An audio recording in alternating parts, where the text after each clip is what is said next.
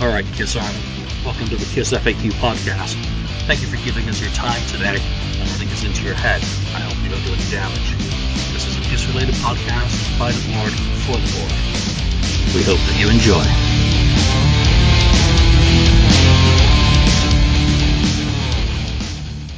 5, 4, 3, 2, 1, we're taping. All right. Welcome to episode 100. Take two. Welcome to episode 121 of the Kiss FAQ podcast. I'm not your host today, Julian Gill, and I'm joined by St. Louis Kiss, Lonnie. And what's up? We may be having our third talking head join. But until then, we're just going to proceed with today's news first. And a book arrived for me in the post from Spain. And it is Dressed for Revenge, written by Raul. I'm not going to butcher his last name, and Carlos. And it is the Spanish discography, everything related to Kiss in Spain, in Spanish and English. Very nice. Mucho gracias, amigos. Great that they wrote it in bilingual, so that those of us who don't speak Spanish can understand what is in there. It's very nicely put together. I think it's 288 pages, 1,500 photographs. It's color inside, so congratulations on doing that, especially for the price, which I thought was a really good buy. If you're interested in that, you can find these guys on Facebook. And I've read the email address out before for these guys, and it's Destroyer Resurrected, only one R separating those two words, at gmail.com. If not, find me on Facebook, and I'll see if I can put the link in the post for this episode of the podcast so that you can find them. And I'm just going to quickly have one more check on our third party. Okay, so my change of schedule this week has probably screwed everything up, so I'm going to turn the microphone over to Lonnie. It's a real treat. So this week we are discussing, and if you're on the board, you've probably seen that Julian went to the show in Reno on Friday night. And not only did he go to the show, he did the meet and greet, the full-on first-class A1 Kiss experience that you can do for a normal, regular show. So, Julian, why don't you just, for starters, just walk us through your day a little bit? I know that you drove there day of, and just walk us through that experience. What was everything like? The day started really early for me. I had to go to work, number one, and get out of San Francisco really early, because I've not done the Northern Sierras, the drive to Reno before, so I didn't know what the roads are going to be like even at this time of year, whether there was going to be any ice or shit like that. I even bought a pair of chains for the car just in case. Fantastic drive, nice and early, no rush hour in Sacramento, so I got to Reno at, I think it was like 9:30, and I was like, okay, boom, I can't check into the hotel until I think it was 3 o'clock check-in at the Grand Sierra. I was like, I've got a list of record stores here.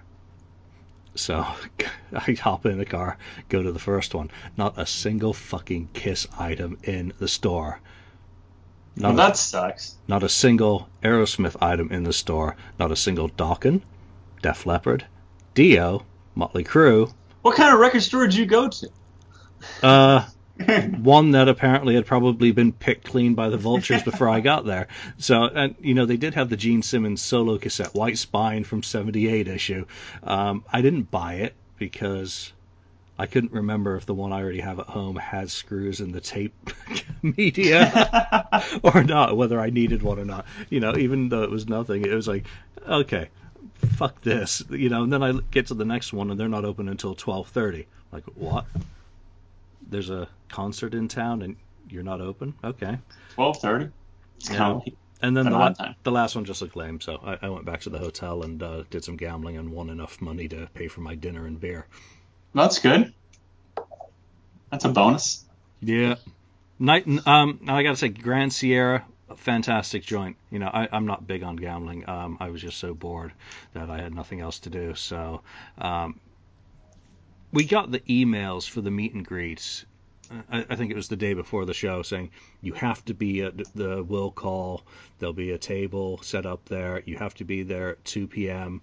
or else you may for instructions, or else you risk the chance of missing the event.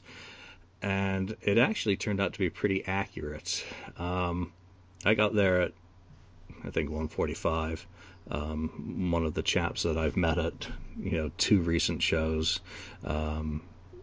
was there in line, so I joined him, chatted away, and I think we waited probably 30 minutes before anyone came out, so it was like 2:30 before they came out. So I'm so glad we were there on time. But the line filled up. There were probably it's tough to do guesstimates. I'm not nibbler, Yeah. so counting heads, it looked like about 50. 40, About 50 or so. 40, 50 for the meet and greet, so a decent number. It's not like the Japanese one where there were 800. Yeah, I've been at them where there's been like 12 of you, and I've been at one where there's like 200 people. So I've seen the two extremes. 50 is not bad though. Yeah, it was more than I remember from the ones I did in 2003 and 2004, but then again, a lot of those brain cells are long deceased, so I'm probably misremembering a shitload in trying to compare 2017 with 13 years ago, 13, 14 years. So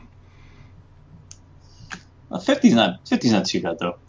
I was at one and there's like 200 of us at Chicago in 09, and they separated us. It was before they started doing that acoustic show prior to, but they like brought us in groups because there were so many of us. I can't imagine what 700 or 800 in Japan must have been like a couple of years ago for that. That had to have been a different experience altogether. But so you have to check in. So what time's the show supposed to start?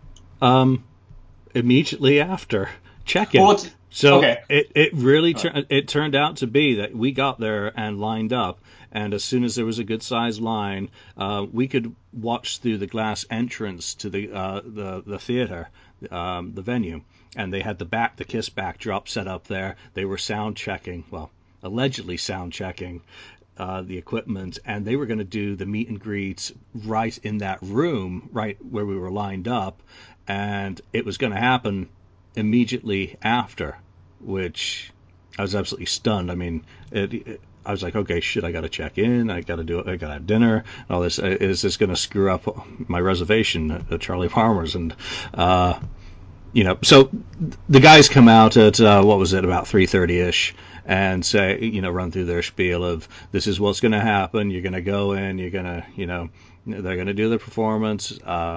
Afterwards will be the signing. You have to be back here at 7 on the dot to go backstage and get your photo with them, with the band, with their makeup on. Pardon me. Mm-hmm. So well organized. Once they started processing us in, it's the deal. Here's the ID. It matches the name on their itinerary. They give you your security pass, your lanyard. They did not have your tickets, which I found a little bit annoying, that I had to then go back and get in line for the will call to get my ticket for the show. But, it's all organizational. It's just, would I have preferred one person to give it? Yeah. Is it easier for them probably to have the will call people do it? Yeah. So I get it. No big deal. End of the day. So we go in, and, it probably takes them a good 20 minutes to process everyone and get them in. They were efficient, simple as that. I will also hand it to the staff at the Grand Sierra. They were respectful.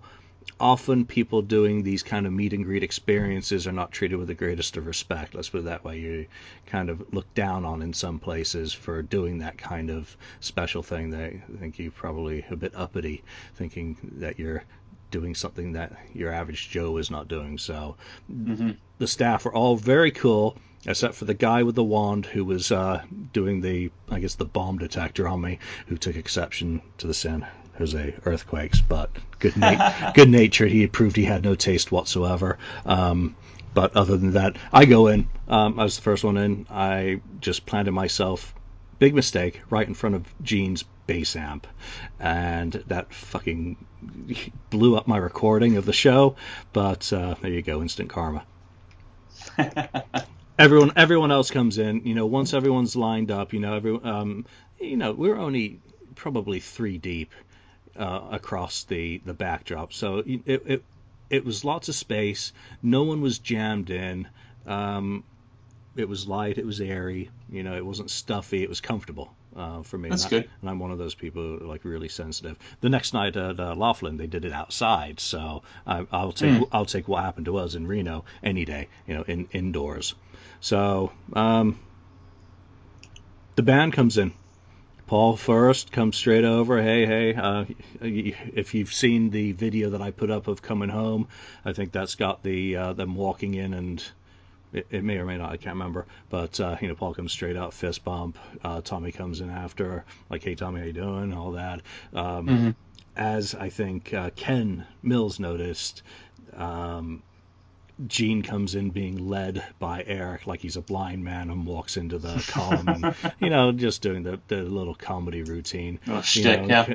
And, all of them were very gracious, very pleasant. They do these things so often probably that it probably becomes a little bit mind-numbing interacting with fans. But you couldn't really tell if that's the case. And maybe they do like it, but, they just came in, did their final tunings, and got into the music. That's good. I mean, for Kiss, I mean, these guys do these every time they do a show. They do one of these meet and greets with the acoustic set, but for the people that are there, it's a once in a lifetime type thing, or maybe once every 5 years or something. If Kiss tours, I do that, but Kiss still does these every night, so that the fact that they still make it unique and personable to those fans is really a kudos to them, because they've been doing these acoustics for so long and these meet and greets for so long that I'm sure it's just part of their routine, and it's just they can go through it with their eyes closed if they wanted to. But the fact that they came out, fist bump and kind of make it personable, that's really cool. Yeah, and I hadn't done one while they've been doing these acoustics, and Paul said straight up, we don't know how many songs we're going to do. We don't know what we're going to do.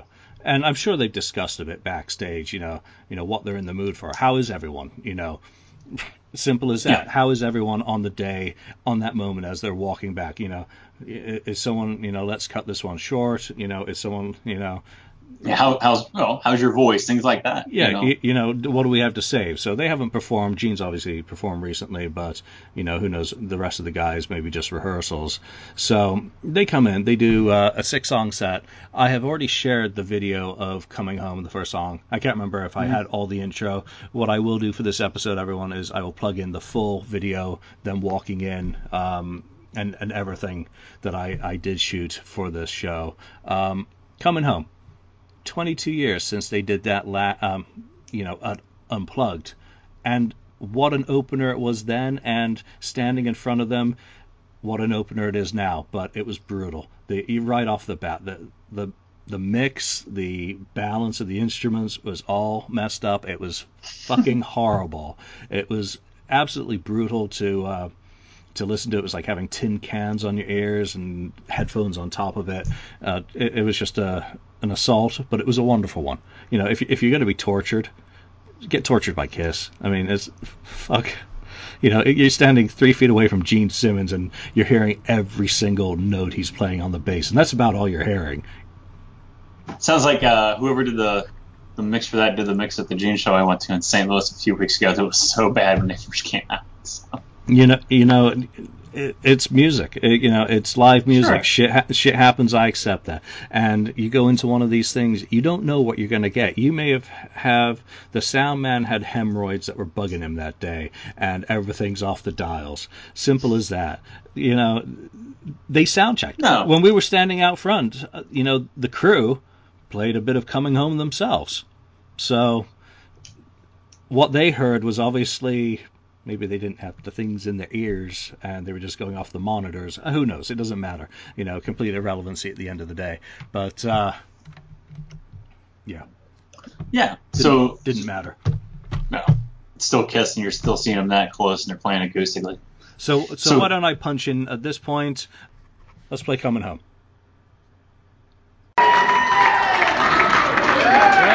Yeah, Paul.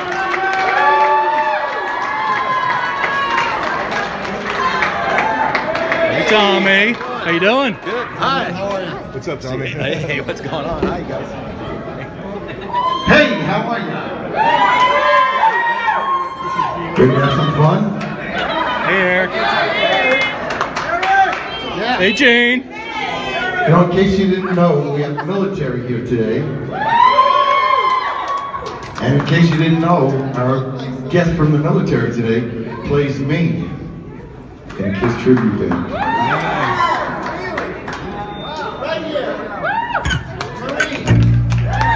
Marine.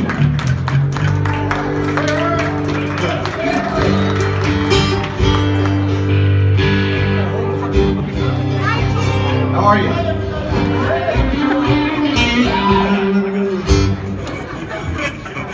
How many of you people have been to our meet and greets before?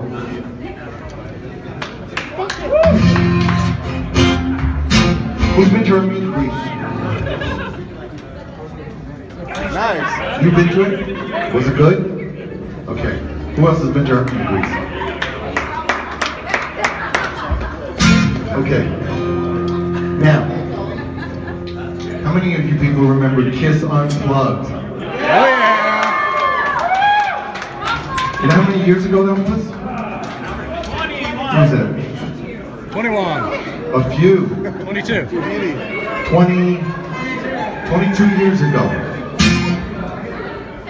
And I haven't changed. You need glasses. Ready? What was the first song in Kiss Unplugged? Coming home. 1, 2, 3, 4.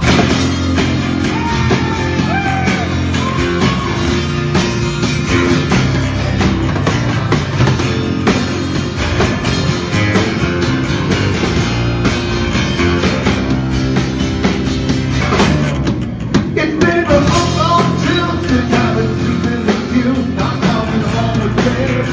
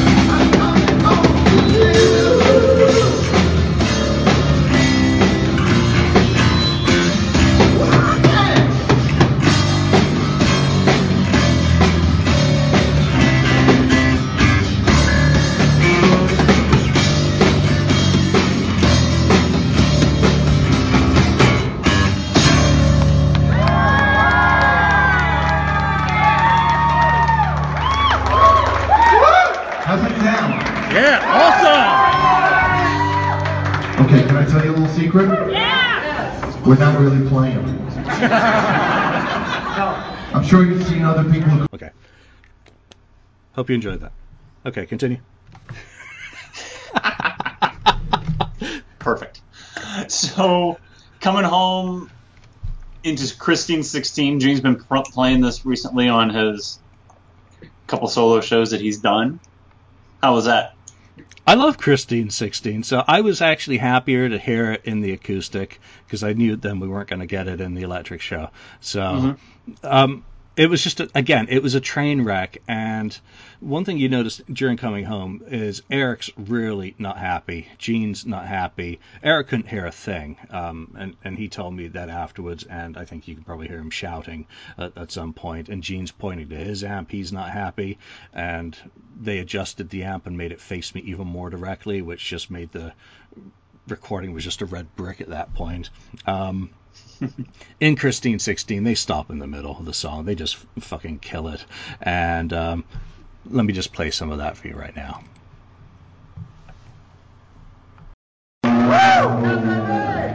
Bring all the vocals down. Boy, it sounds like shit up here. And it's not us. It's Christine. Hey, Whoa! turn this down just a little bit. I can't hear him in my ears You gotta at you turn at the all guitar times. up a little bit. Thank you. I need to hear Tommy's guitar in my ears. Don't turn him up there. Check one. That's just on the verge of feeding back. This mic is, hey, how's this too loud here? It's too loud in my monitor. This mic. Turn it down a little. And then turn the guitar up just a little bit. You give Eric some guitar too. Yeah, a little, because I can't hear it at all. Lower down, please. So, how did you enjoy working for us?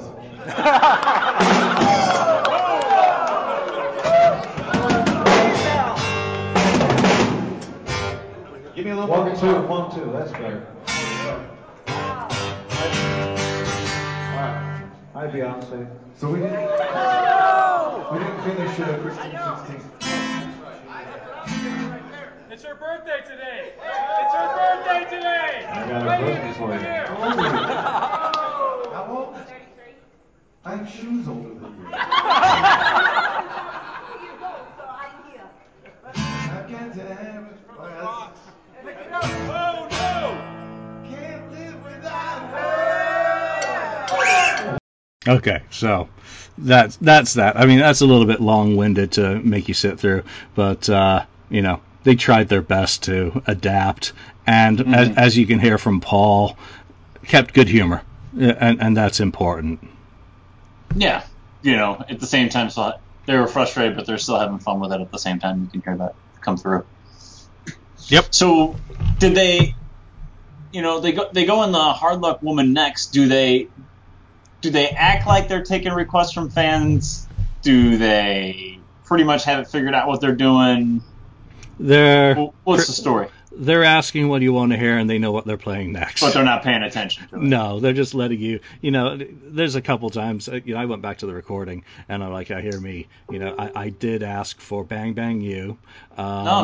Very good. I did ask for Life in the Woods, and Forever, and you were ignored on all three. I was totally ignored. There were some good requests from this crowd, and I don't know what it's like at other ones, but there was Turn on the Night thrown out there, and I thought that was awesomely impossible on acoustic. But I thought it was a really good one, something different. So again, it was you knew they weren't going to listen. They knew what they were going to do, and Harlech Woman was. I love the song, always have. I love Paul singing it. I wish there was a studio version of him from '76, and that's no diss to Peter. I love Peter's version, but I would just love to hear 1976 Paul singing that song, even though we've got MTV Unplugged. But I was watching him on the microphone at that, especially during that song, and he's leaning up into it. He is, totally into his singing, and he was powerful. And it does not come across on the recordings. I go back, whether it's my phone that I was filming on or, my other alternative device. It does not do him justice for the live situation. And, when I play it back and I hear it, I get a different visual than when I was watching him, his eyes closing, him working, and his face. And, I just love Paul Stanley. God. Who doesn't? Yep. No, that's a good example, because people always are quick to criticize, when they hear something on YouTube that was recorded off a phone, And it's hard to judge anyone with recording a live experience off of small speaker on your cell phone versus being there. You know, when I'm at a Kiss show, I'm not thinking about Paul's, he doesn't sound good. I'm thinking about, gosh, this is freaking amazing when I'm there personally. So, Yep. So, go ahead. I was just going to say, after Hard Luck Woman, they went straight into Do You Love Me? And, you know, Paul's not shirking the vocals. You know, I'm gonna put it straight out there that we know that his voice is the elephant in the room, and I'm not going to be embarrassed to talk about it. He's not avoiding singing, which makes me proud of him. And Do You Love Me? You know, come on. He's coming home, Hard Luck Woman, Do You Love Me, and Got to Choose.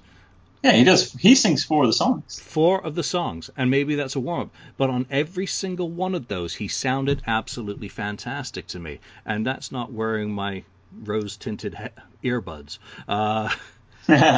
You know, You're not drinking purple Kool-Aid as you're in the stands, dude. And I was stone cold sober, didn't drink. So, you know, I don't care if I'm hearing what I want to hear. I'm seeing him sing. You know, it's like Great Expectations. You know, you sit there watching him sing, and you see what his voice can do. You know, and he's doing it for you. And, you know, he's not killing it in the bad sense. He's totally killing it as a performer. So, you know, I was thrilled with the set to that point, that you've got Do You Love Me, which, again, I'm like, okay, cool, we've got this song out of the way during the acoustic set. We're not getting that at... Oh, sure, yeah, you're definitely thinking that as you go. That, all right, cool, well, I'm going to get something other than Do You Love Me in the electric set. For sure. Yep. So before... Go ahead. Sorry, it's like 2 hosts today, so you have to forgive us. I'm not going to interview myself. Lonnie's in that unenviable role, but I did forget to play a clip of Hard Luck Woman, so let me just play a little bit of that.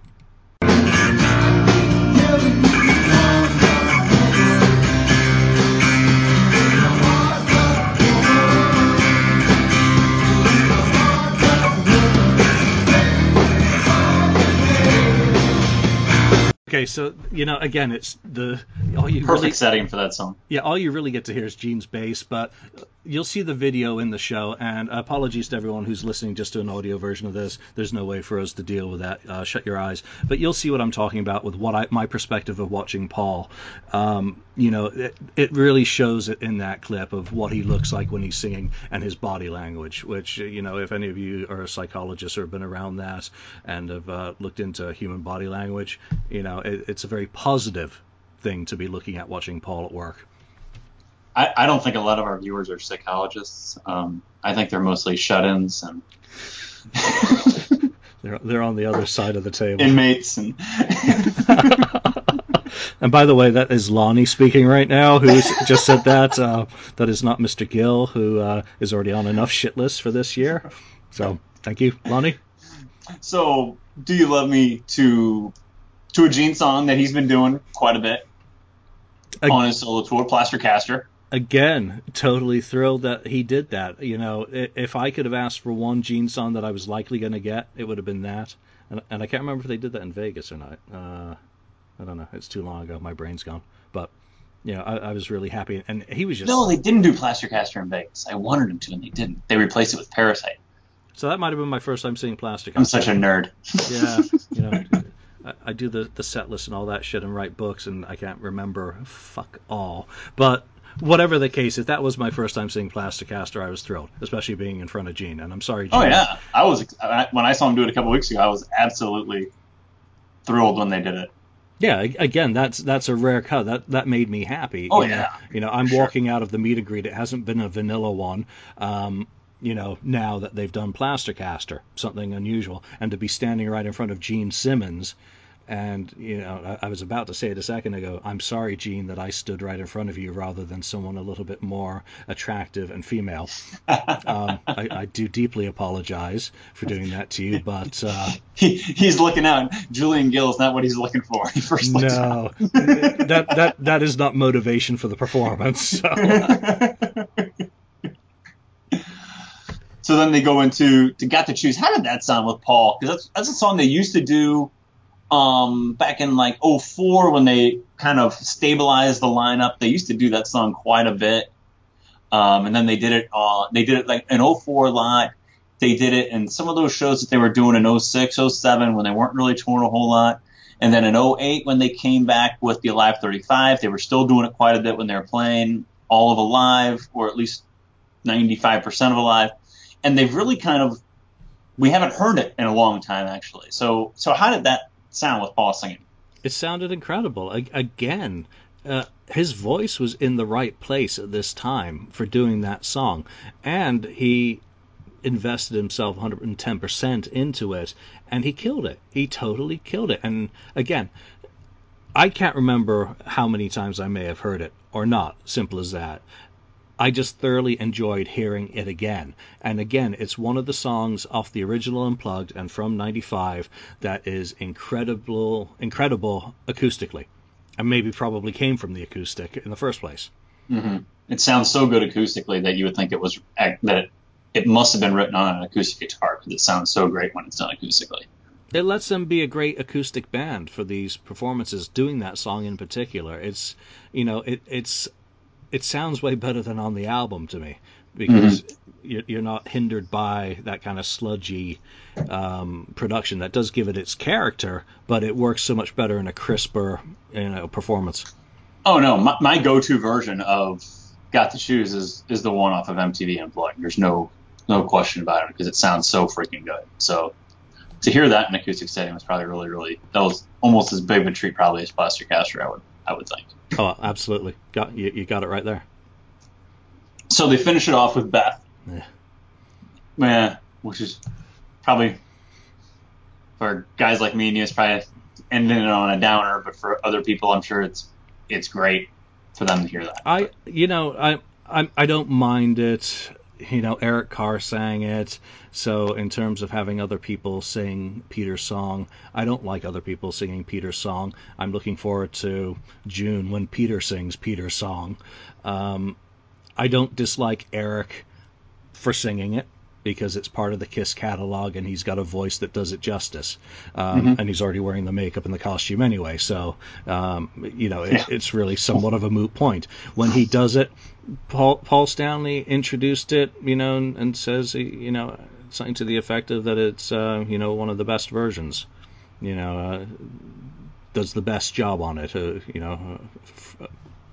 So it is what it is. Let me play a little clip of that.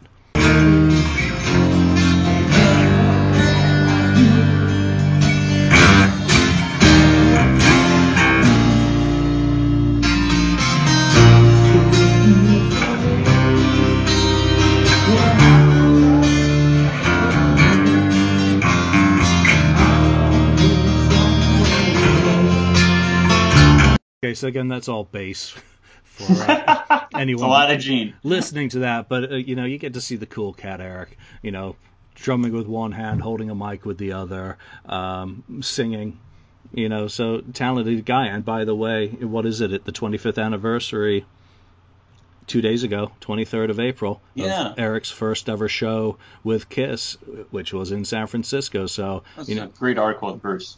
Yep. Congratulations, Eric, and thank you for all you've done to the band. If someone tells you that I said something nice about you today, well, you have been appreciated, even if I'm not a giant fan of you doing Beth. So what time does this end approximately? Whoa, you're not done yet. No. Now they're done performing, and you're going to get your autographs. So how does that go? That went less smoothly than Ace Frehley's. And that's saying a lot. That's saying something.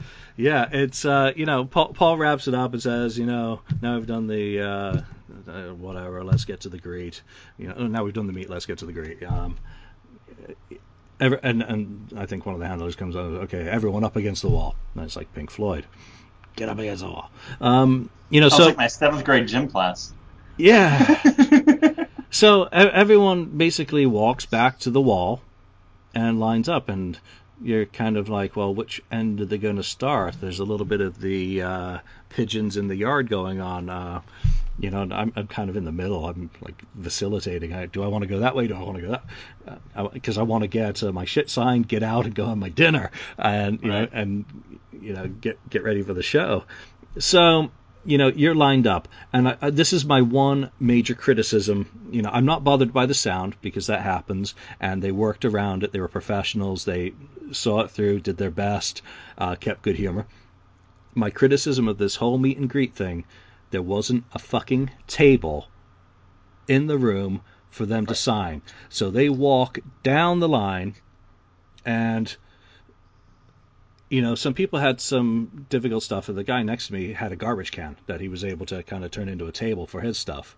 And that was the only garbage can. And I probably should have asked, hey, yeah, you mind if I put my stuff on? Right, borrow your garbage can. Yeah, or can I borrow your shit on top of the garbage can so I've got a table? Sure. So who came down first? I think it was Tommy was the first, and really nice. I brought what did I bring? You got something for Alex, didn't you? Yeah, I got Kissology 3 signed by Eric and Tommy for Alex. I got Sonic Boom signed by all four of them for me. Oh, cool. Tommy did a nice signature. Just small talk exchange. Eric comes along, small talk. He came down with Gene. Actually, those two were still a pair. So they've obviously got something going on. Paul came down. Paul was absolutely awesome. He was, really interacting with the fans, doing selfies, talking, and I asked him, hey, can you sign my 73 poster reprint? And I put it up against the wall for him, and he leaned in and he said, now make sure you let the ink dry before you roll it up. Really That's gracious, cool. Considerate. Paul Stanley. I didn't have a lot to say to these guys. I just said, something to the effect of thank you, Paul, for still being out there doing it. And he just smiled and moved on to the next person. There wasn't any reason to have any conversation. And yes, I was wearing that same T-shirt at this event. I was going to get to that in a little bit. Yeah, but yes, I was. Gene comes along, and I'm like, hey, Gene, can I put this up? And he's like, no. Yeah, and just signing it with me holding it in the air. And you know what? He did a pretty good job, so I've got it. It's a little bit of a different autograph. I saw it yesterday. Yep. So that's my baby now. That is not going up on eBay. That's going up on my wall. So it was over in a flash. There's not really much to say. They were interacting more with some people, less with others, but it was all down to the circumstances. I wasn't being particularly chatty to them or trying to, hey, can I get a selfie with you? I'm not that sort of cat. Gene, the only thing I had to say to him was thank you so much for finally doing a solo tour. Make sure you come to San Francisco. And yesterday, a show in Riverside was announced.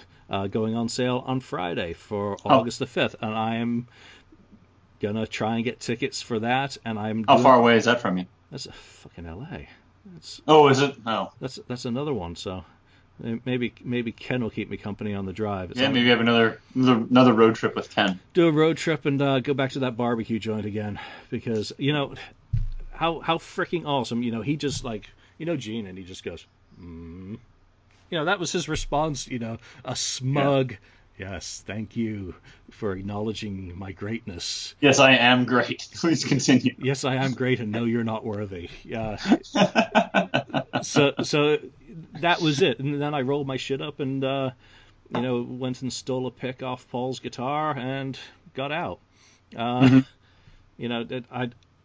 I'd gotten an Eric pick during the meet and greet. It kind of fell on the floor, and I stomped on it before someone's fingers could get there. And then one of the people I know who was next to me, I was like, hey, he was grabbing Gene picks off Gene's mic stand afterwards. I'm like, hey, you've got long irons, can you grab me one? And he kindly did. So very good. Didn't get a Tommy pick, so my life is not complete. At the Gene show I went to, Gene didn't throw one pick all night.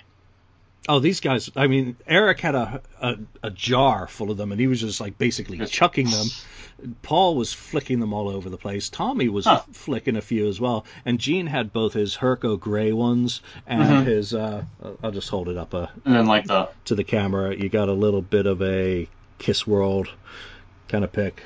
So, it's neat. So, once it's over, they're mingling. There are some local personalities. They look like, well, okay, I won't describe them. But, yeah, that they were mingling with at the end. And I was just like, okay, I got to go get my tickets. I got to go check in. I'm out of there. Rolled my shit up, got out. Went to will call, got my tickets. Didn't mean anything where they were. Got checked in, had my dinner at Charlie Palmer's, and was back there for 7. Okay. So you had enough. So you still had enough time to get done what you needed to do. Yeah, totally. Got it was probably only an hour left. I think it was about 4:45 by the time everything was over, so it was just under an hour. The meet and greet kind of took place. I think my recording's 53 minutes, so yeah, that's how long it had taken from getting in front of Gene's amp to turning the recorder off after the performance, and then it was probably another half hour on top of that to get signed. And 2 autographs per guy, right? Yeah, two. I didn't pay attention to how stringent they were being on that. I think most people were quite respectful, thankfully. That no one had come in with a wheelbarrow full of Spencer's crap to have signed. and there was a good mix of stuff people were getting signed. I mean, someone had some of their costume parts from the 70s, leather belts, and some really cool stuff like that. The guy next to me had a great 77 poster print of Paul from the Alive 2 tour. So there's some cool shit and some photos that people had taken. That's cool. I'm always interested in what people are getting signed whenever I go to anything. I'm always interested in like what other people have, and I'm all, oh, that's really cool, or sometimes it's like stuff like that, like, oh wow, that's really cool. Then other people, I'm like, why are you bringing that? That's really stupid. Yeah, well, I saw but teach their own. I saw a lot of copies of Destroyer, a lot of copies of the first album. But the way I geared my stuff is if you can only get 2 signatures per guy, I don't want to disrespect Tommy and Eric and only get Classic Era signed, and I'm certainly not going to have them sign anything Classic Era that they didn't play on. Right.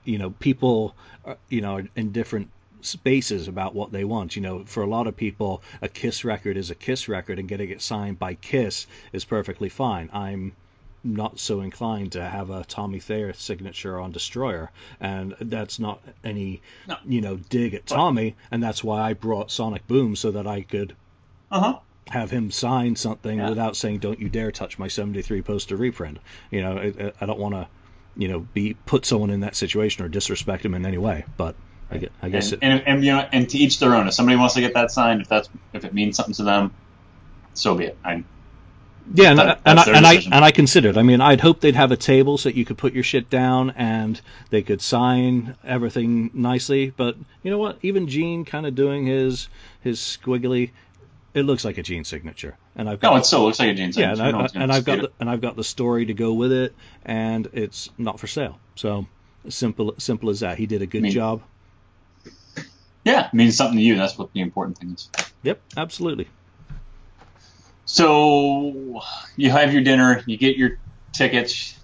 Do you go to your seat first, or do you wait around to do your meet and greet with the band?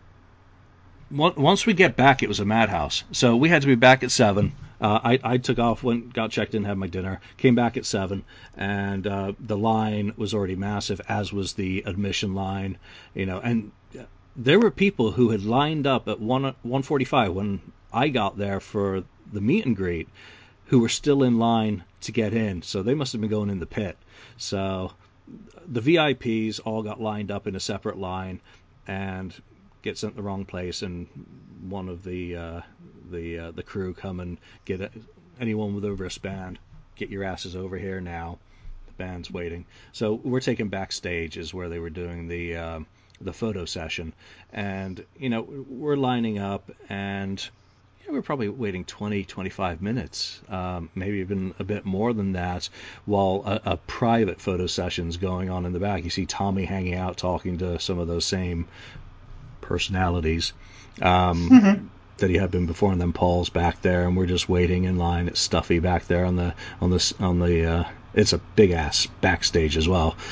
But finally they start processing us, and once they do, I want to give a shout out to Keith LaRue for doing the Facebook Live of the photo session, because that was absolutely hilarious to get pinged by people who saw me getting signed. That's funny. Getting my my photo taken with the band and everything that goes with that. But, the line was moving at a fast clip. It was, you go in there, you're told by an organizer this is what you're going to do, and you basically go stand in front, picture out. All that was missing is like one of the cartoonish big boots to push you or out. like a guy with a cane. Yeah, absolutely. But you know what? Even though it was rapid and it was assembly line and all that, it was still respectful. There were groups of people who, were going through getting individuals and getting maybe 2 of them together, 6 of them with the band, and they were more than willing to, work with certain circumstances like that for those people. Sure. To make sure. I had 2 sisters who were directly in front of me, and they both had their pictures taken. And then they're like, oh, wait, don't forget to get one together. And they got it together, and then I'm in. And I stand, and the band's just right behind me getting organized. And all of a sudden, out of the side of my eye, Gene Simmons kind of bat gargoyle movements. And you see it on the video. It's great. Which you'll have to, and it was also captured on the photo, that he just came around the side of me to check out my T-shirt. And, I think Keith posted later, it was a bootleg T-shirt check, that they don't want to be taking pictures with certain T-shirts. Sure. Which is fair enough. And you know what? You can't see it. You maybe see it in the Facebook Live, that I actually had a yellow T-shirt on tucked into my belt in case they had a problem with that T-shirt. I totally did not think they would have a problem, but if they said, hey, we don't want to do that T-shirt, I would have said, hey, send the next guy and I'll just rip this one off and put on the yellow, so that it wouldn't have been a big deal. It also wouldn't have been a big deal if they had a problem with it if I get my meet and greet photo and there's just a black T-shirt, that they'd edited it out. I wouldn't have been offended. I would have understood that business is business. Sure. But I think they also need to communicate that in the email sent to people in meet and greets, that certain T-shirts should not be worn, if they do have a rule. But Gene just came around, he looked, he checked at it. I just kind of grinned stupidly. I love the photo. Yeah, you kind of look at him like, it's me. and then over the other shoulder, Paul's peering down, and I'm like, what's going to happen here? Gene, they say something. I don't even know what it was. I'd have to listen back to the recording. I just kind of make myself stand straight. They take the picture, and I'm out. That's it. All right, see ya. One of the best things about that, and there's the one without Gene giving me the Inquisition, is Tommy is just so fucking he's oblivious to what's going on. He's in space. He's just like, he just needs to have his thumb up. It's awesome. And Eric's so cute with his new little coat. Isn't that adorable? That's pretty cool. So they change things up, and out we go. I just followed the 2 sisters, and they actually turned out to be sitting right next to me. So we go out, we're directed back to the stage, everyone's coming in and getting their seats, and we're sent over to the orchestra. And it turns out I'm sitting right next to those 2 gals. They're really nice, really friendly, really cool. Great audience people to be with them, they were.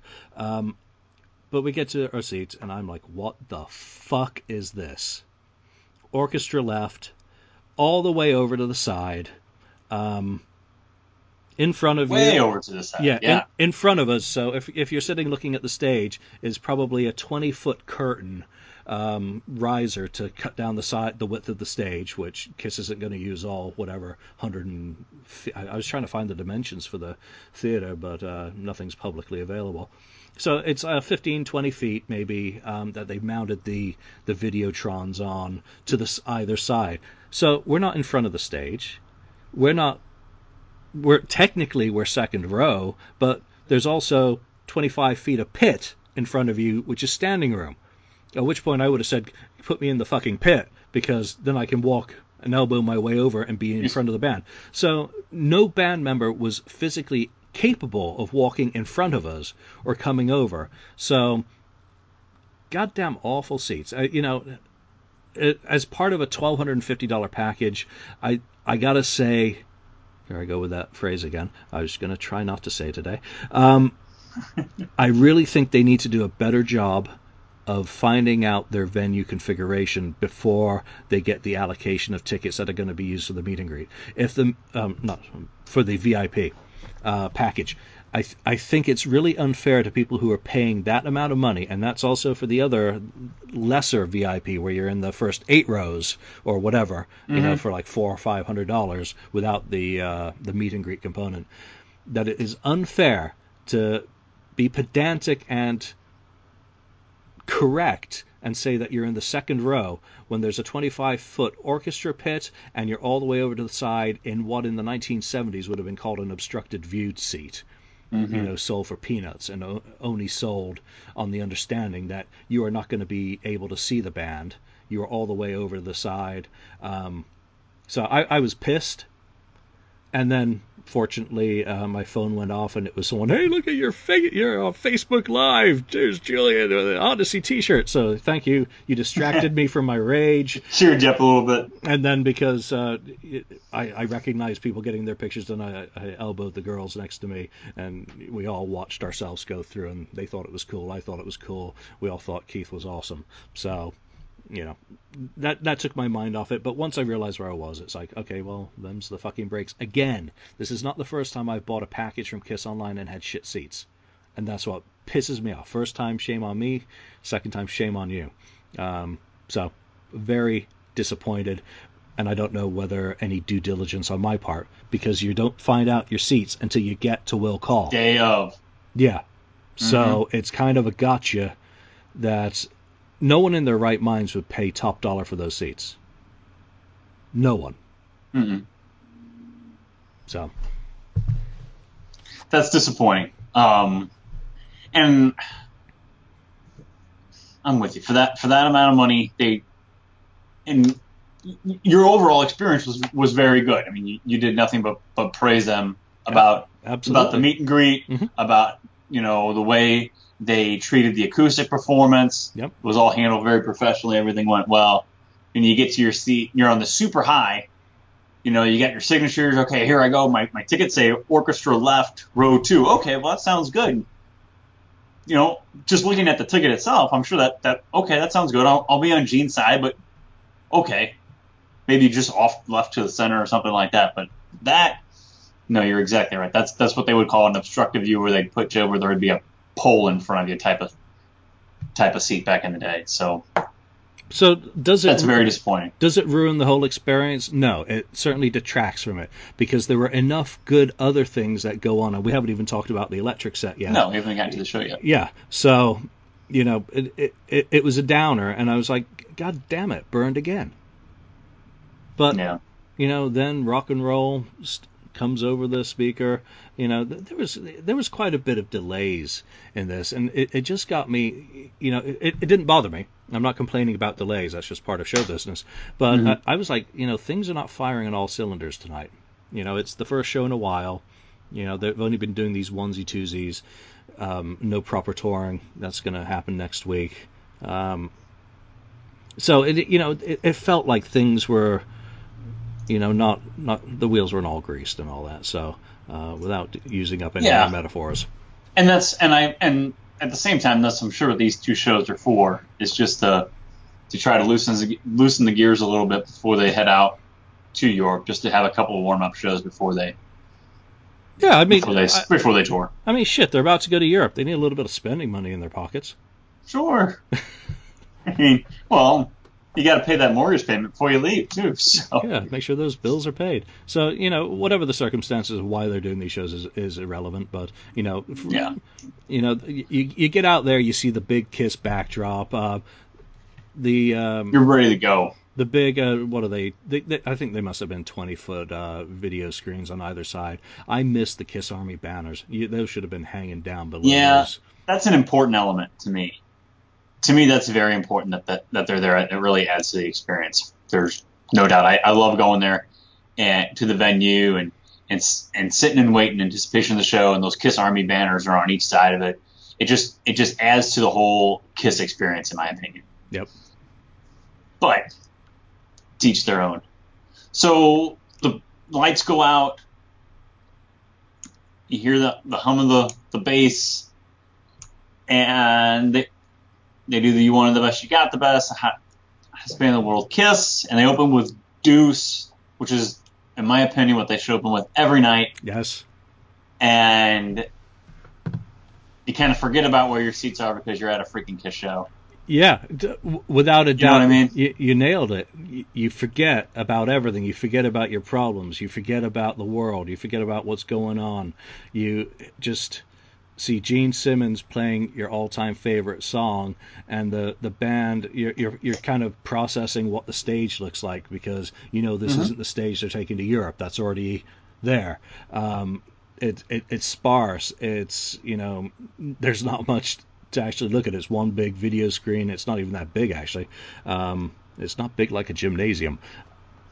Behind them, Eric's up on his drum riser. It's coming down from from its fully erect position.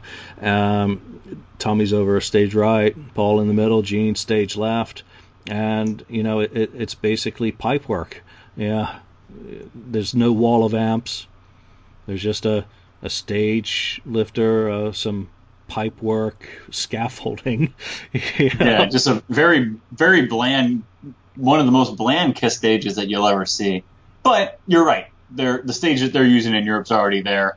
This is something they were just able to put together for these two warm-up shows. Shit. I wasn't expecting to see Leon the Sphinx or Lady No, Liberty. or even the Spider or anything like that. Nothing. No, I'm glad we didn't see the Spider, because it probably would have fallen on someone with all the technical issues that they had that night.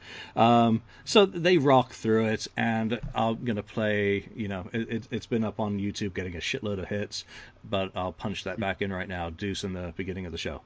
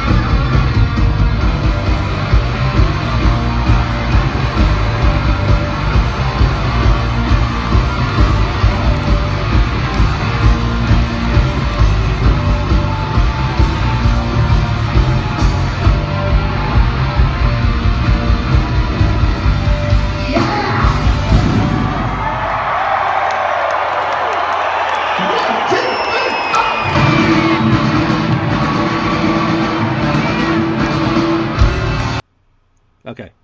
Hope you enjoyed that. So Deuce, and then straight into Love Gun and Shout It Out Loud. I love those 3 songs in a row. 3 songs that they've used to open shows. Never mind. They've never opened a show with Shout It Out Loud. But 3 really. What? Yeah. I'm checking. Yeah, that's possible. But Deuce, Love Gun, Shout It Out Loud. That's 3 punches in a row in your face. You're at a Kiss show and it's about as good as it gets starting things out, in my opinion. Oh, totally. I mean, Love Gun has been used to open, as you said, but Deuce and Love Gun was a 1-2 punch, a declaration of intention that we have come to kick your ass. I want to play a bit of Love Gun. Okay.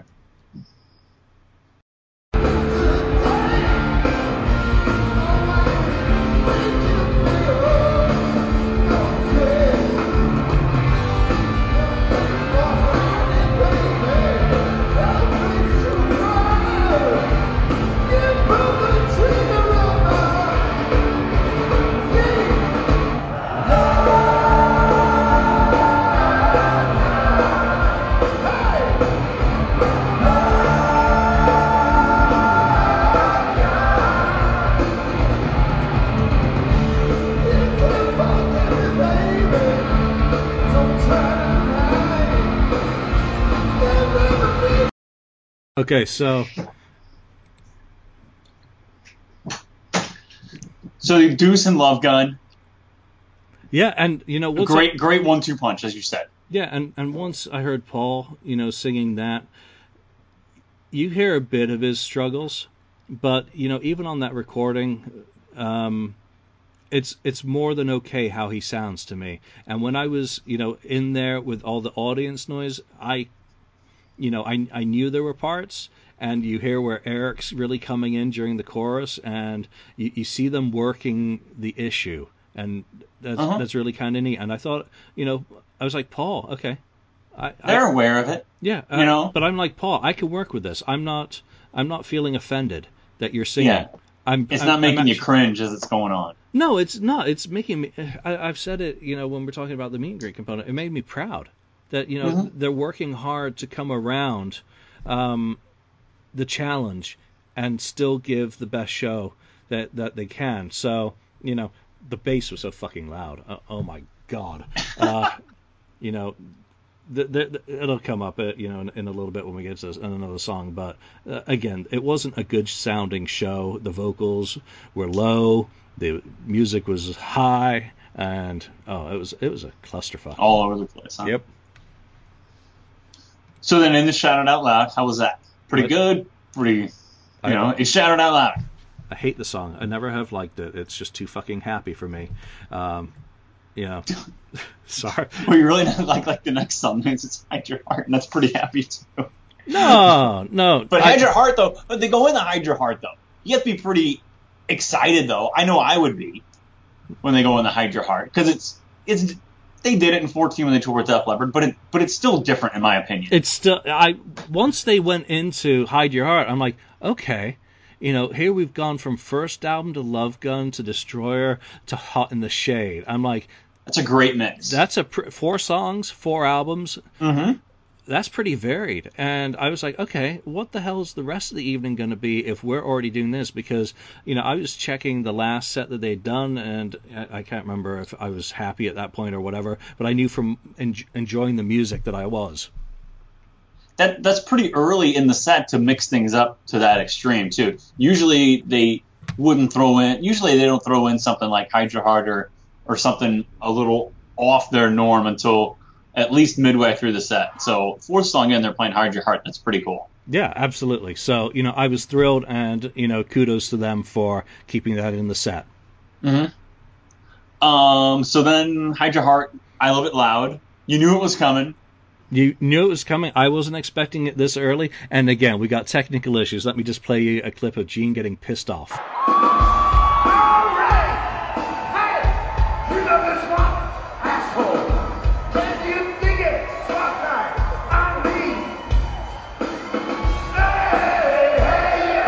So he wanted his spotlight, you asshole. Dig it! Oh, poor Gene. Oh, to be Gene Simmons. Oh, to be Gene Simmons, indeed. And again, I Love It Loud. How many times have we heard it? And I just loved it. So there you go. Well, that's good. Yeah, thoroughly enjoyed it. I wasn't like, oh, this again. I don't think I felt that on any song. So You didn't feel the need for a bathroom break on any of them? no. That's good. Well, that's the way it should be. So that's great. Yep, there were going to be no bathroom breaks during this show. I mean, that's why I wasn't drinking beer. So I was staying put. It's good. So I Love It Loud. And then, okay, we're 1, 2, 3, 4, 5 songs in, 5 different albums still. Yep. We go to the 6th song, 6th different album. And you probably had to have been really shocked when they played Crazy Crazy Nights. Yes and no. With going to Europe. No, I get it. They're playing 4 shows in England. And I would get why they would want to play it, but yeah, still pretty cool. They're not actually playing 4 shows in England. They're playing 4 shows in the United Kingdom. But sorry to be pedantic. Having moved here from Glasgow. Sorry.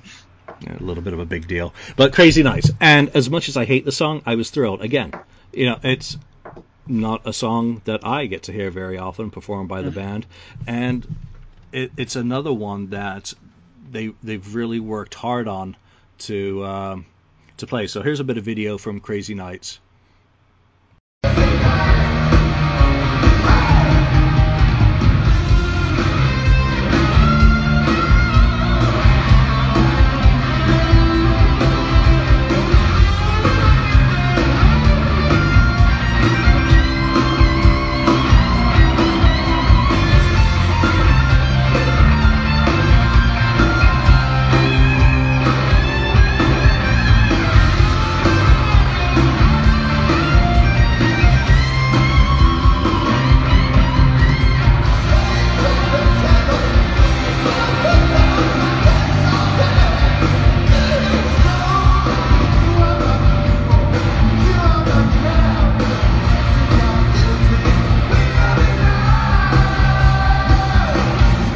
Alright, so there's a couple things with that.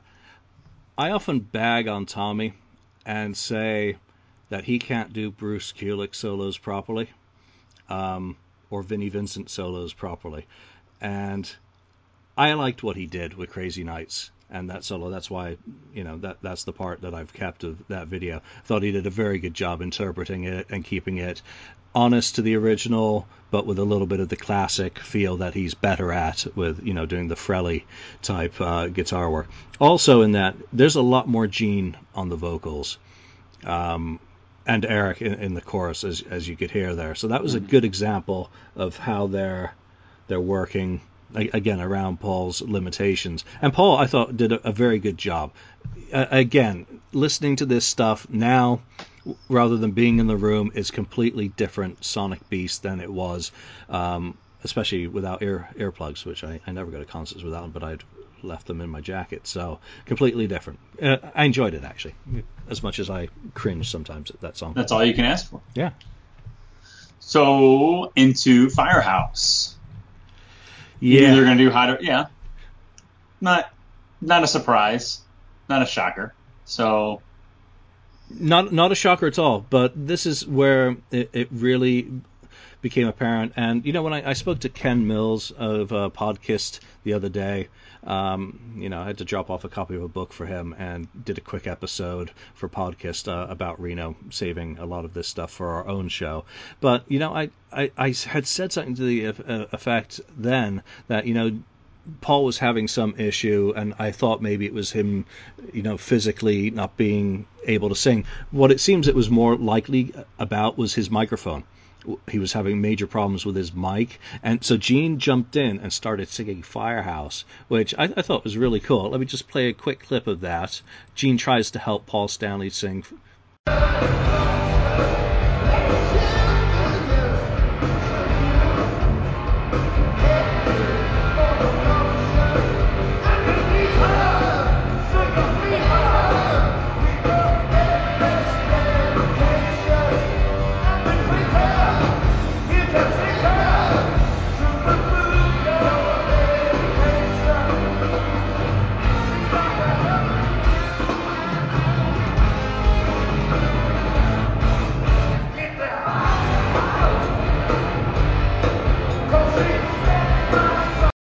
Okay, so I thought that was really, That's really cool. go team. Jumping in and helping Paul, whatever reason he was struggling, whether it was, singing or whether it was technical, he was there for his brother. I mean, keep the show going at all costs, even if you butcher the lyrics, even if you don't know where the break is and you keep singing and stuff, whatever. He was there. He kept it together. He jumped in. Yeah.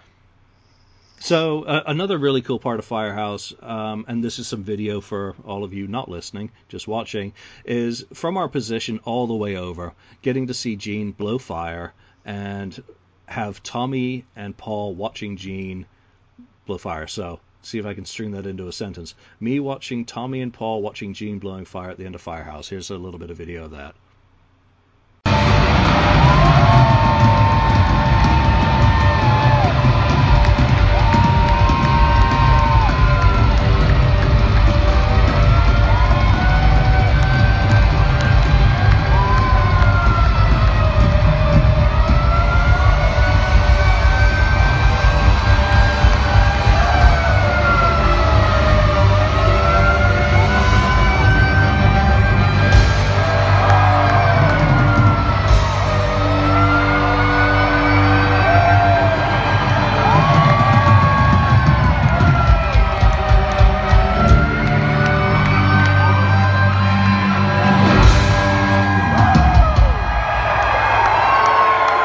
Alright, so you must have really enjoyed watching that, Lonnie. Now you're like, oh, I'm going to go watch this freaking show to see what... Thanks a lot, Julian. Now I got to go back and watch the show. Yeah, man, I got to listen to you again? Damn. Once a week's enough. So, Firehouse, I mean, it's always cool, though. It's one of the it's still, even many times if I've seen Kiss, it's still one of the highlights of the show every time you see it. It's still a fun part when they breathe the fire. So, if Crazy Nights didn't excite you, the next song had to have excited you when they broke into Flaming Youth. Oh my goodness me. Had to go change your pants. No, I was just hoping it was going to stay in the set, and Paul gave it a nice intro. He says, this next song's off, Rock and Roll Over. No. He got it right, and then he proceeded to say we could play God of Thunder, we could play Detroit Rock City, but we're going to play Flaming Youth. And he introduced it as a gem. He acknowledged it for what it was. Again, good work on the backing vocals on the song. I like it. I'm glad it's still there. I thoroughly enjoyed it. It makes me smile thinking of it. Listening to the show, I've listened to the show 5 times today. Just keeping it in my head, keeping it fresh, and I've smiled every time. I think I've had a shit-eating grin on my face since Friday. It's just been the past few days. They're a blur, they're gone, but a Kiss show made me happy because of things like Crazy Nights being in the set or Flaming Youth. I mean, it's the little things. Sure. So that's obviously a treat right in the middle of the set to hear Flaming Youth. That's got to be fantastic. Yep. So Flaming Youth and the Cold Gin. Cold Gin, good standard. No good complaints. Standard, meat and potatoes type Kiss song. Everyone's recognizing it. It's not out of place. It's not, it's not ooh. It's yay. Yeah, Cold Gin. to be expected. Great song though. Into War Machine, and he does the Blood Before War Machine. I really can't freaking remember. I think he did. Yeah, he must have, because there you go. Shows how much I was paying attention. You only listen to the show 5 times a day. Well, listening, you don't really. I know. You don't really hear the blood drops. War Machine really become a standard since 2012. They started playing it. I mean, they played it on 04, and then they brought it back in 12 when they toured with Motley, and it's really kind of stayed in the set list ever since. Yeah, it's one that doesn't do a whole lot for me, and I think that was one where I felt the graphics behind them, they felt recycled from previous tours where they always had the little mini robots, and they've been using that since 2012 too. Yeah, so hopefully they've got some new effects for for Europe if they're going to do that in the set, but whatever. A decent song. Yeah. Just standard fodder. So this one was a surprise, though, was they brought Say Yeah back into the set list. Yeah, I'm going to tell you right now, my reaction to Say Yeah can only be illustrated by playing this sample. Hands Up Then came off an album called Sonic Boom. Oh, yeah.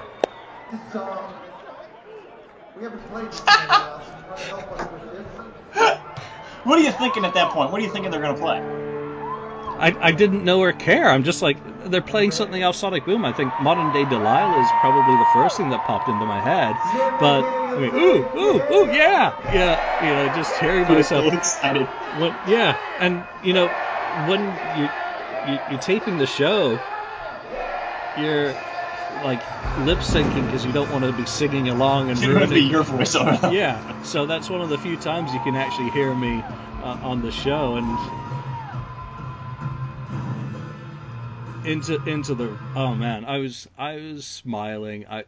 My reaction. That's an honest reaction. I can't fake That's it. great. I wanted to edit it out of the show, but I'm going to embrace the dorkiness of my reaction just for what it was, an honest reaction to being excited at Paul telling me that he's going to, play that song. And it's only been 3 years since it was last done, but it's probably the last song I expected to be thrown into the set, something off Sonic Boom. Still a surprise, though. I mean, a lot of surprises in the set, really. I mean, quite a few surprises. I mean, much as we complain about set list, quite a few surprises in the set. Yeah, and say it's unfortunate that Paul lost his mic in the middle of the song. I'll play you a clip in a second, but what I like what they're doing is the higher parts that he can't do now is they're putting in pyro explosions. So what a great way to avoid than to mask it by having an explosion while he is doing That's it. Cool. Because it's a Band-Aid, it worked. I loved it. It was like an exclamation mark because he's going high and they're hitting it with an explosion. But here's a clip of the mic issue, and it just it fucked up the song. But Can you sing with us? Can you sing with us? Can I hear my voice in my earphone? Thank you. It was nice having you work with us. Goes like this.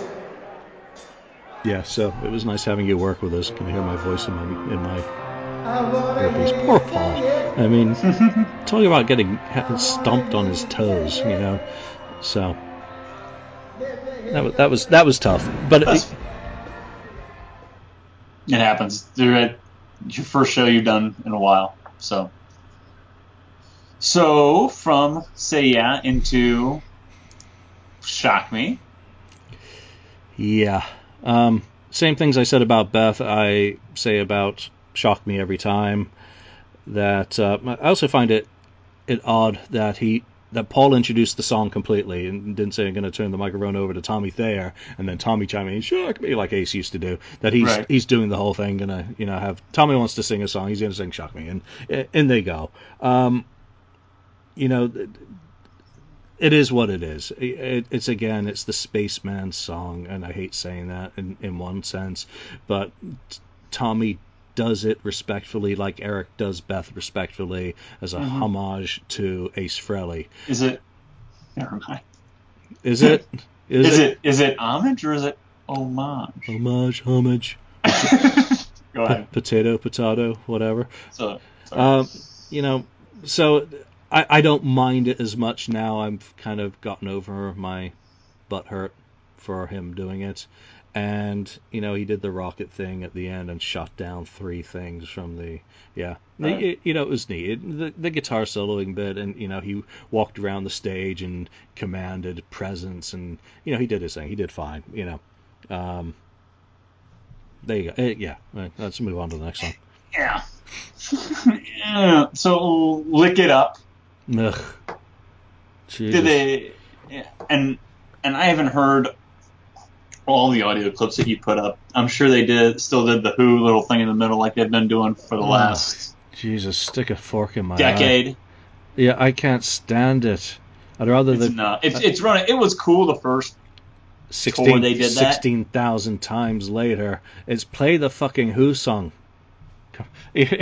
Just do a Who cover in there for me, please. Don't do the little play another song instead of wasting all that time, in my opinion. So. Yeah, it goes on too long for me, but it bothers me less and less now. Now we get into it, and I'm going to play a little bit of Lick It Up.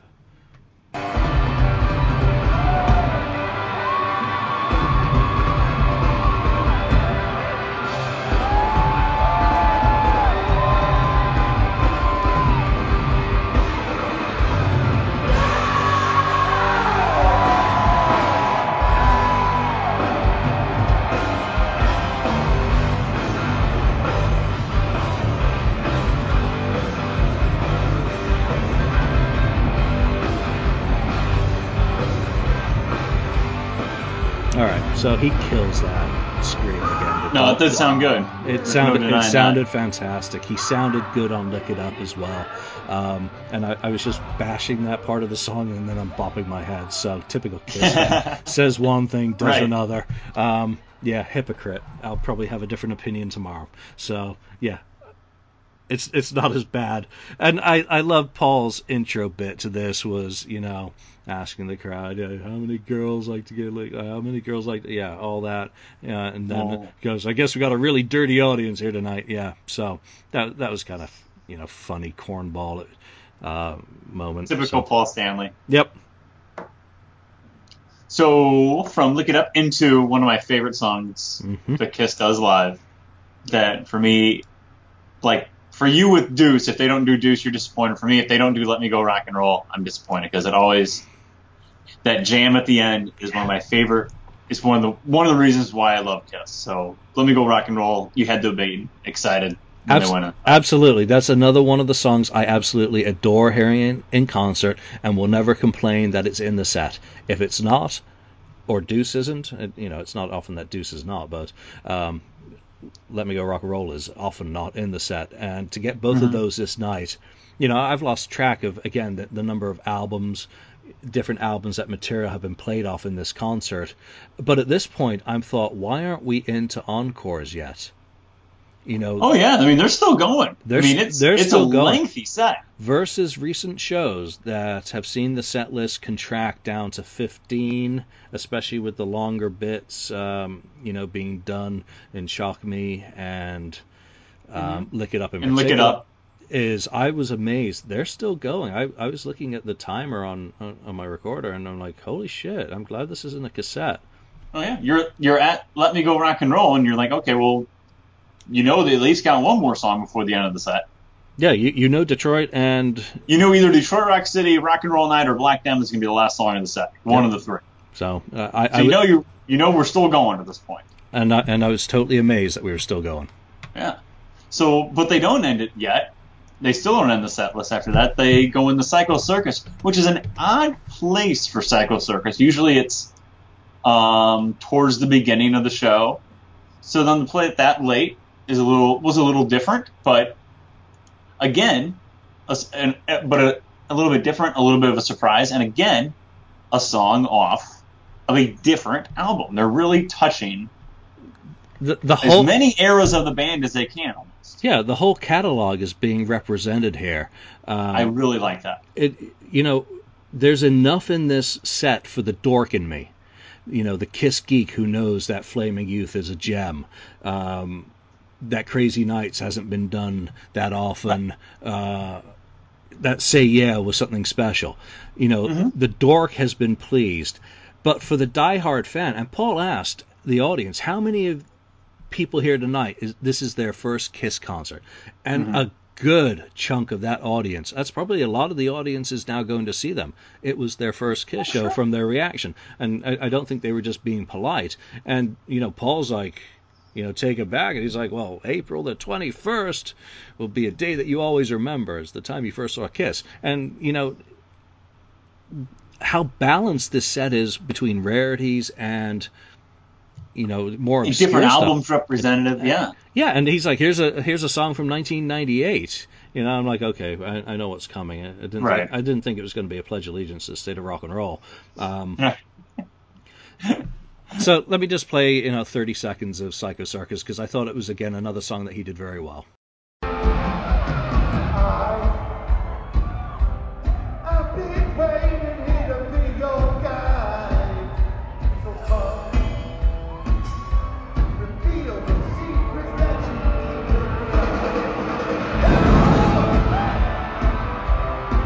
No more leaves until the night is done. Not too long. All that just begun. In the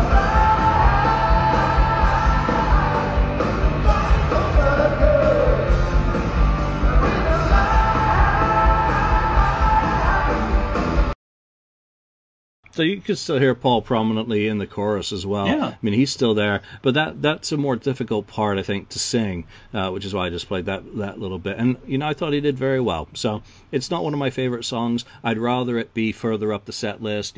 Maybe even start with it introducing to Love Gun, and that's a 1-2-3 knockout. Mm-hmm. But still great to hear the variety. Absolutely. I've said it numerous times, but I really like how many different albums are represented. So, last song of the set, Black Diamond. Not a surprise, but a great song. And great, and always, again, a standard at a Kiss show, the song you have to have at a Kiss show. Yep, I'll never complain about hearing Black Diamond, and here's a sample of that. because if you know it, you gotta show it. Don't blow it. Here's your chance.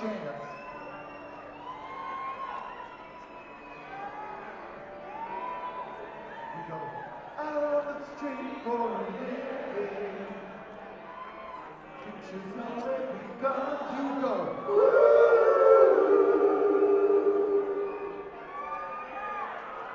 Can you do that? Out on the street for a living. Pictures already begun.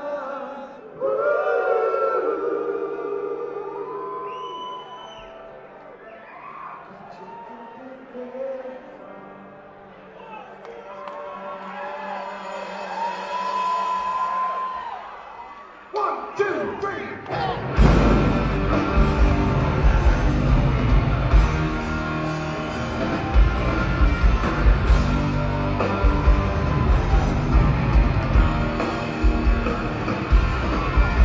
Out on the street for a living.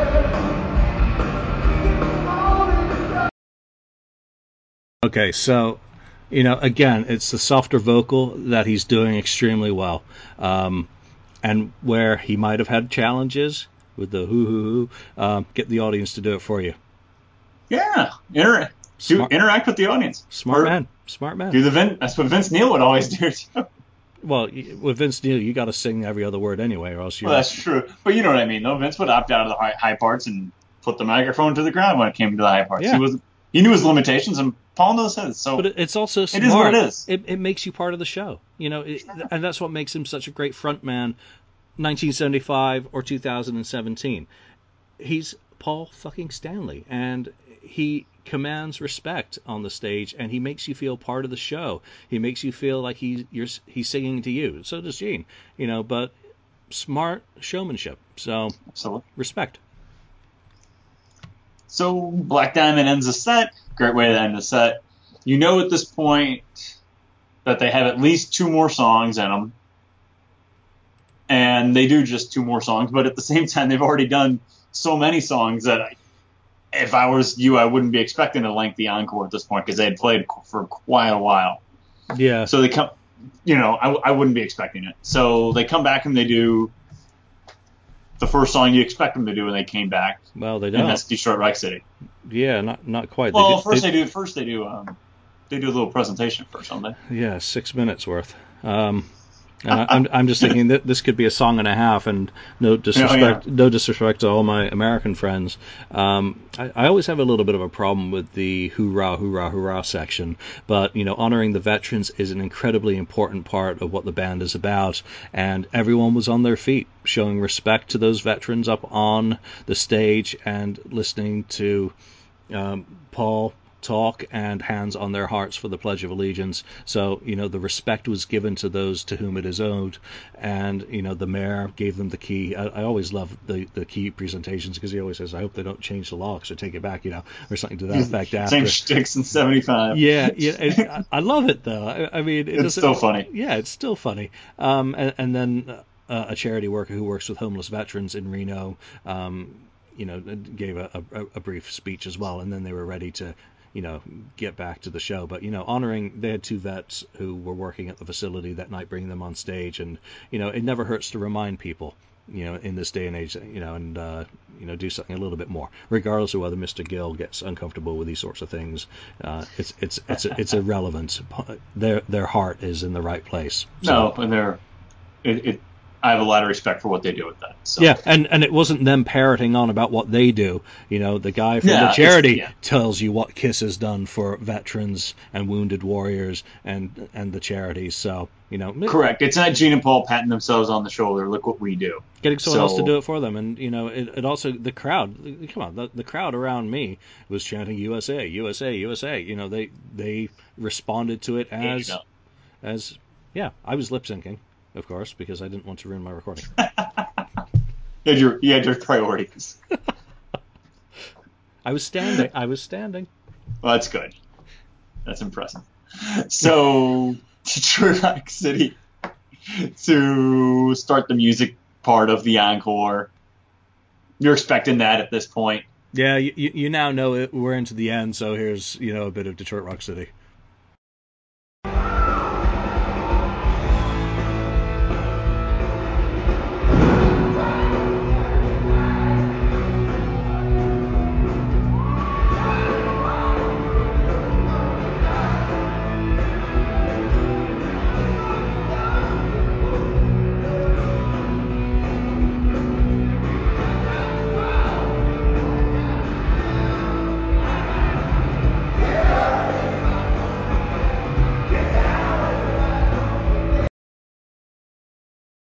Okay, so I think Paul's voice has held up incredibly well during this afternoon of music and evening of music. I mean, through the meet and greet into this, he's still chugging along very nicely, in my opinion. I mean, I'm sure there are detractors out there who are gonna, dissect and criticize everything they can, but I have zero criticisms of him. To be this deep in and still sounding good, the music's good, the mix is better, so everything's coming together at the end. Strong finish. Detroit Rock City. Yep. So, and of course they finish it up with the KISS standard Rock and Roll All Night, confetti, whole 9 yards, typical end to the KISS show. The bombastic, I shouldn't say typical end to a KISS show, the bombastic end to a KISS show, how it always ends. As much as you may be tired of the song, it's still exciting, in my opinion. When the only time I get excited for Rock and Roll Night is when I'm at a KISS show and they play it live. It's still fun. It's a KISS show, and it's the way they end the show. Yeah, when it's raining confetti, and it's the last song, they're not coming back to do another one. Right, you still can't help but smile. Yep. And it was a hell of a confetti storm, so I won't play the video now. I'll punch it in afterwards, but, just a little bit of the end of the show, and then we're done. We're out. One last bit of multimedia I do want to play, and this happened way earlier in the show. I think it was second, third song, right before Shout It Out Loud, and Paul got a nice dig in at the Rock and Roll Hall of Fame, and maybe that's become one of his new spiels. You're looking at a band that's in the Rock and Roll Hall of Fame. Now, it's no secret the Rock and Roll Hall of Fame hates KISS. But they had to listen to you. So tonight we're going to be celebrating all things KISS, old stuff, some of the newer stuff, classic stuff. But I want to check on y'all, make sure you're with us. Hold on a second. So, yeah, nice of Paul to, again, make you feel part of it all, that, the Rock and Roll Hall of Fame hates KISS, and they had to let him in because we demanded it. So, yeah. And the Rock and Roll Hall of Fame continues to show what a hypocrisy that it is by letting different members of Journey in, and just like they did with the Grateful Dead, they'd let whoever they wanted, and only 4 members of Kiss are allowed to go in. So I can see where it still kind of gets Paul's goat when he sees stuff like that going on. Yep. So I can definitely see why it sticks with him. Yeah, absolutely, and I don't have a problem with that. What I liked about that comment, and I'll make sure I replace that with the better version. He said what they're going to be performing tonight. They're going to be performing older stuff, newer stuff, classic stuff. Yeah, no false advertising there. They did just that. So here we are, end of the show. 1 hour and 53-minute Kiss show in 2017. Yeah, Gene's not jumping around the stage. Gene is moving around the stage. He wasn't static. Paul moved around the stage. He certainly was not freaking static. He was on his back, wiggling his legs, sitting on the side of the stage, rolling around. 65 years old. If I could do any of that and not end up like a turtle or having a heart attack, he was active. Eric, active as hell, just working his ass off. Tommy, working his ass off. That's a band that gave everything to that show that night. And, I just walked out grinning inanely. Simple as that. I had forgotten about being annoyed about the seats. I hadn't thought about it from the first moments. The first notes were struck. I just walked out, and it wasn't that late, and I was just spent emotionally. I was like, I get back to my room. I want to leave early, the next day to get back to San Francisco. But what an amazing night it was. 18 songs, nearly 2 hours. You can't ask for any more than that. Cannot ask. I didn't think we'd see a Kiss show with 18 songs again, honestly. And there should have been 19. Because on the set list, right before... I Was Made for Loving You. I Was Made for Loving You was scratched. So, Thank God. Tells you they're going to do it in Europe, and that's no surprise. They're probably going to do it in Europe. Yep. Along with Crazy Crazy Nights. That's, again, we mentioned it earlier in the show. That's why they did it, because I'm sure they're planning on it for Europe. Maybe they could get Tommy to sing "Talk to Me" instead of "Shock Me." They both have me in the title. That would be exciting. We've been hearing Tommy do. The first time Tommy did "Shock Me" was in 2008, and I'd love to hear Tommy sing a different Spaceman song. There's plenty to choose from, and there's plenty good ones to choose from. And there's plenty that have never been performed live by Ace. So, Save Your Love. Rocket Ride hasn't been performed by Kiss with Ace. Sure. Talk to Me. I'm just thinking back to the European focus group in 1980 that listened to the album and decided what were the good songs. So Torpedo Girl, shit. I mean, I don't think we have to worry about him doing that. No. But I think it'd be fun to mix things up to hear Tommy do a different Spaceman song. At this point, we've been doing whenever Tommy sings a song. Yeah, he did Out of This World when they toured for Monster. But anytime he's done a song by the original Spaceman, it's always been Shock Me. So I'd be really excited to hear him switch that up. And you don't have to do anything super rare like Torpedo Girl. You can do Talk to Me. You could do Rocket Ride. I think that would be a whole lot of fun. Yeah, absolutely. But what I really find strange is I really have no major criticisms of this set, which it's a very rare thing for someone like me to just come out of it and feeling, wow, they hit everything, every area of the catalog, and I really got no complaints whatsoever.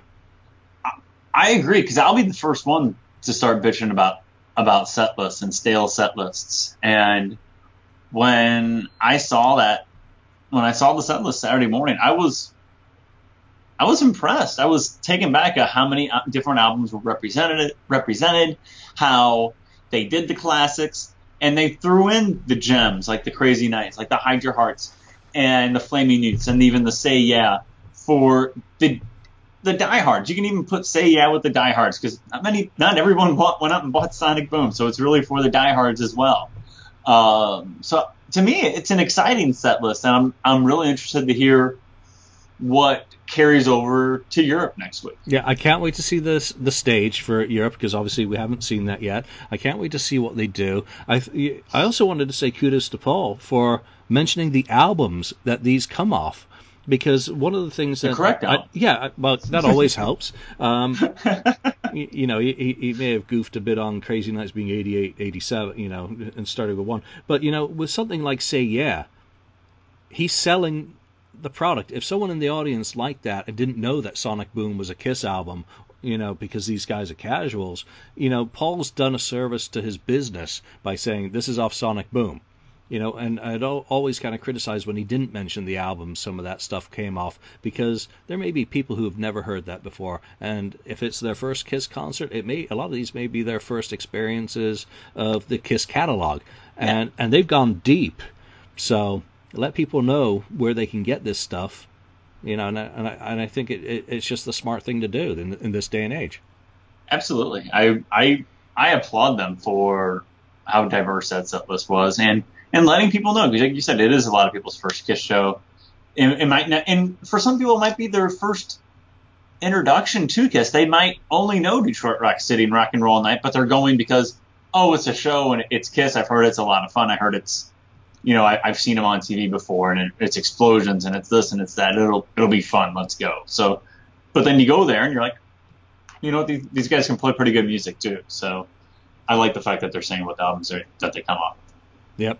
So it was a good night. It was a good weekend, and we've just talked 90 minutes on it. In addition to the and there's just two of us. Yeah. Imagine if there were four. Oh God. Good. Could have been a two-parter. Yep.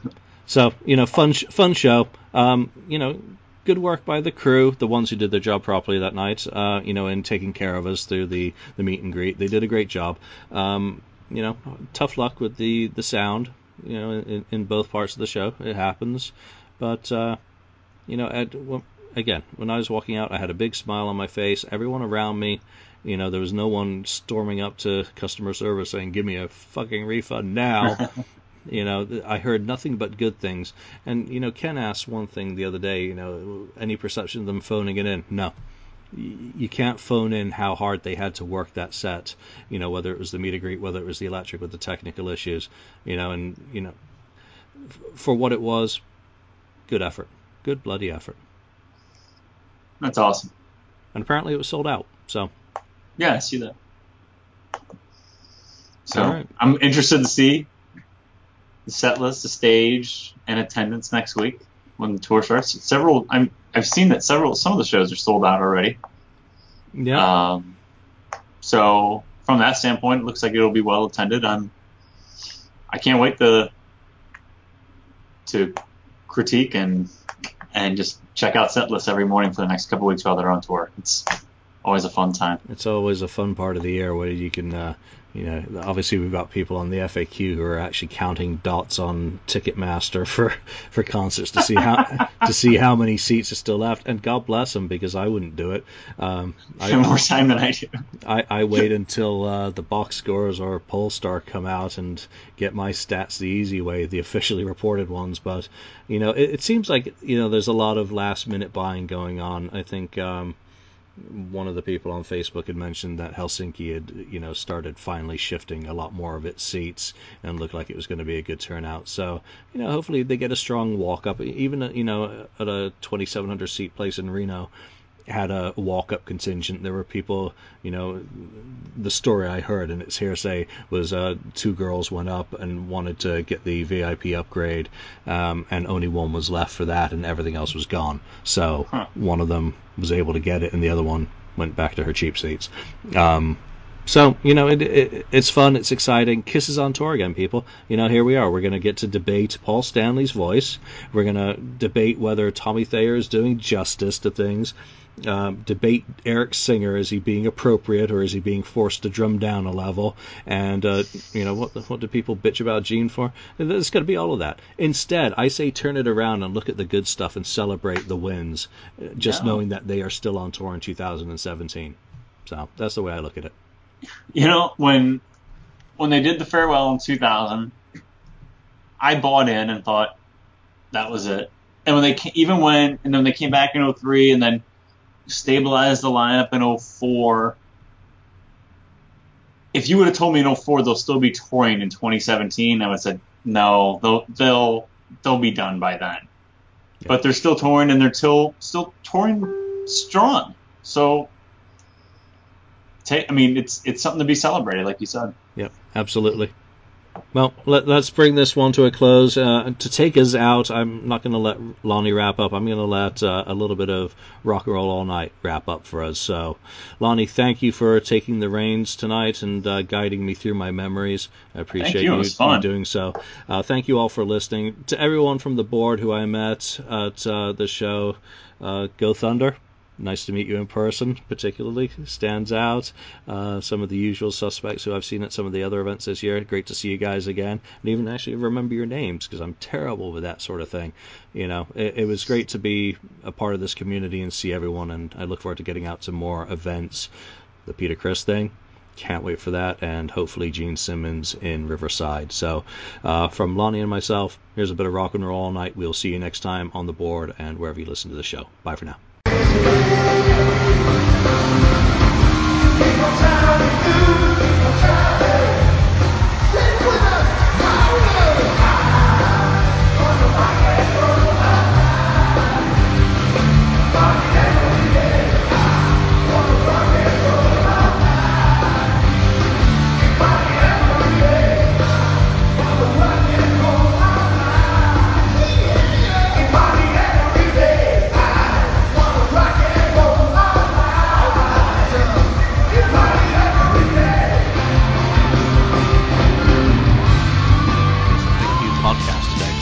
All sales are final, there are no refunds. If you'd like, look us up on Facebook or come over to the KISS FAQ message board and discuss the topic we broadcast today.